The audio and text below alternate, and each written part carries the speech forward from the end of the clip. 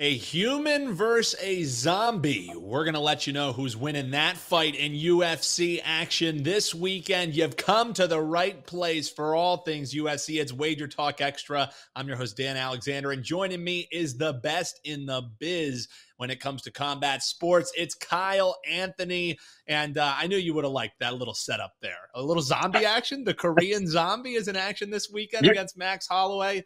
Sometimes you got to have the cheesy hooks, man. You're going to have the promo. You got the promo already. You got the promo. It's exactly. Just call me Dan Buffer, man. Let's ride. All right, but I am interested because it is quite the lumber that you have to lay if you want to back Holloway, and you're one of the best at trying to find a way to get around laying juice like that if you like a favorite. But in this fight, in Jung versus Holloway, is that what you're seeing, the favorite, and finding value on him, or is the Korean zombie live?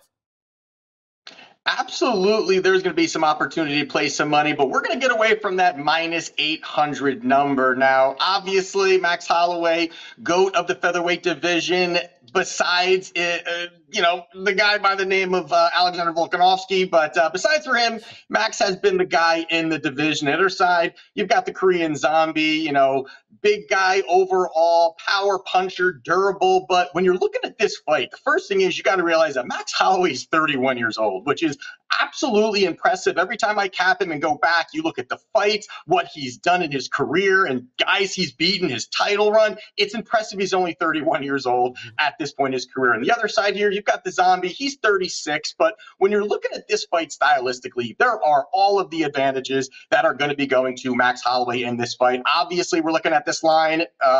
Line makers also agree with us on that. But there's three main points here that I think that really where Max is going to find success. And it's going to be his footwork, his hand speed, and that high volume. That's really been his recipe for success over his career, to just go out there, throw big shots, throw big volume, keep the pressure forward, and really weaponize that cardio. It's worked out exceptionally well for him over his career, really smothering people with that pressure over the entire fight, basically. But you're looking at Zombie. Zombie is the kind of guy who's a little more slow plodding, doesn't have that distance management like Max Holloway does, and he's more of a guy looking to be aggressive, push forward, try to land that big shot, and that's been his way that he's been able to find success. But his issue here is really he's kind of a one-and-done fighter. He doesn't really piece punches together. He doesn't really look to throw 2-3 punch combinations. He really just does not do that. Where on the other side, Max, that is just his bread and butter. 5-6 punch combinations, mixing it up, targeting different parts of the body,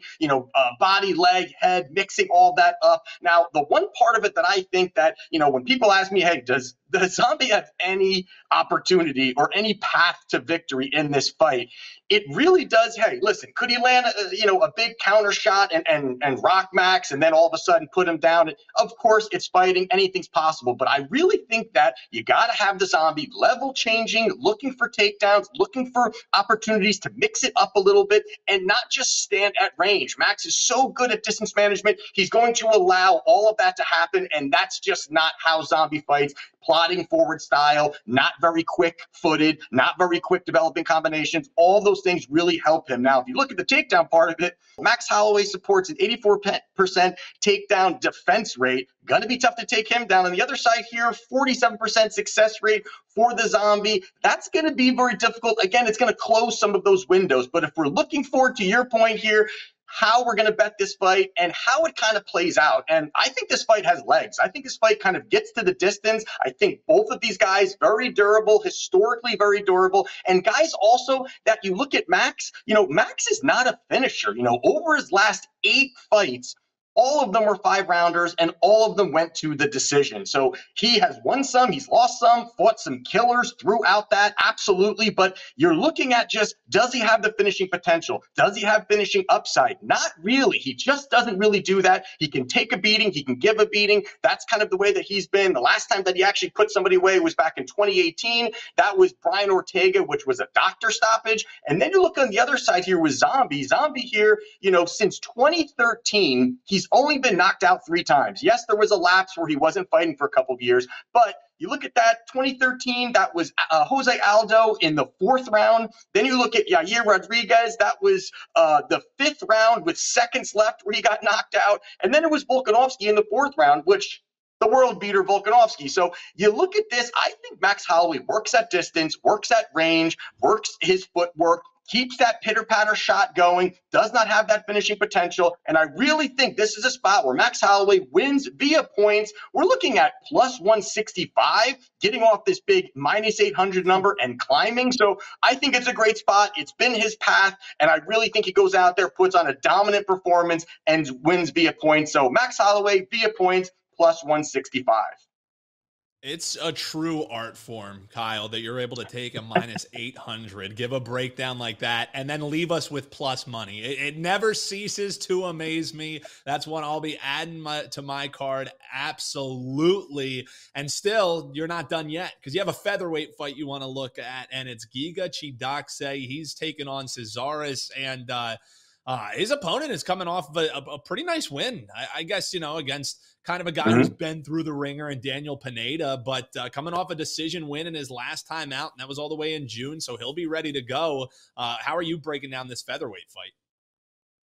Yeah, so we got Giga here. He's minus 275, high-level kickboxer, elite striking, really, really high-level just kicking arsenal in general. And then the other side here, you've got Alex Caceres. He's plus 210 roughly, crafty veteran, good hand speed, and he's a well-rounded guy. And that is something that I think is very interesting in this particular fight when you're looking at it, because Alex Caceres may be the most well-rounded MMA fighter that Giga has fought. Now, Giga has fought some killers. He beat Edson Barbosa. He beat Cub Swanson, Omar Morales. But these are guys that really will stand and strike. It's a glorified kickboxing match. They'll work at range. They'll work and they'll keep striking. There's no threat of takedowns, where that is actually just the perfect landscape for Giga to find success. Now, the one thing that I think is a little bit eye-opening was his last fight against Calvin Kattar, where Kattar is a boxer. It was kind of a nice landscape for Giga again, but Kattar beat the brakes off of Giga Chikadze over 5 rounds. It was a 50-45 scorecard, dominated, bullied him, pushed forward. Giga looked lost and just absolutely got beat. That was back in January of 2022. So that was the last time that we have seen Giga fight. Now you look on the other side here with Alex Caceres, and Caceres, he's known, he's a well-liked guy within the UFC, but people kind of look at him as this more of a bottom feeder kind of fighter, but he's 7-1 out of his last 8 appearances. He's beaten some decent guys. To your point, Daniel Pineda in his last fight, probably the best that we have seen Caceres look over his career. He beat Choi, he beat Julian Erosa. These are some competitive guys. He looked good overall in there, and that's the one thing that you're looking at is how can Caceres find success? What is his path now? Now, the first thing I think is that he can strike. Giga has that kickboxing arsenal, but Caceres is light-footed, good boxing, good footwork, has some good tools. Plus the fact he can get these takedowns. I think that's a path for him here. Grappling can definitely be a path. Looking at takedowns, looking at control time. He is very slick when he's going to the back. Absolutely slick. If he gets Giga down once, there's a chance that there could be a submission happening right there, or he can bank around and get an opportunity there. 68% takedown success rate for Caceres. So he is so well-rounded where it could keep this kicking arsenal and all of these great weapons that Giga has kind of on the back foot a little bit and allowing Caceres to dictate the pace of the fight here. So I think this is a dog or pass spot here. I like Alex Caceres. I think this line is too wide. I think that plus 210 is a good number and a good sprinkle spot. So I do like Alex Caceres to get the job done, plus 210. And all plus money all the time from my man Kyle Anthony. He's got a 4% play up right this moment over at his page, wt.buzz/KA. There's also some other plays in that package. You can get it all for $15. Get ready to go for UFC Fight Night with the best in the biz. Kyle, always a pleasure. Best of luck this weekend, man. And that does it for another edition here, an all plus money combat edition of Wager Talk Extra. If you like the show, just hop below, hit that like button, and hit subscribe, because you never got to go anywhere for more actionable info, because all the tools you need to bet all the sports you love is just a click away right here on Wager Talk TV.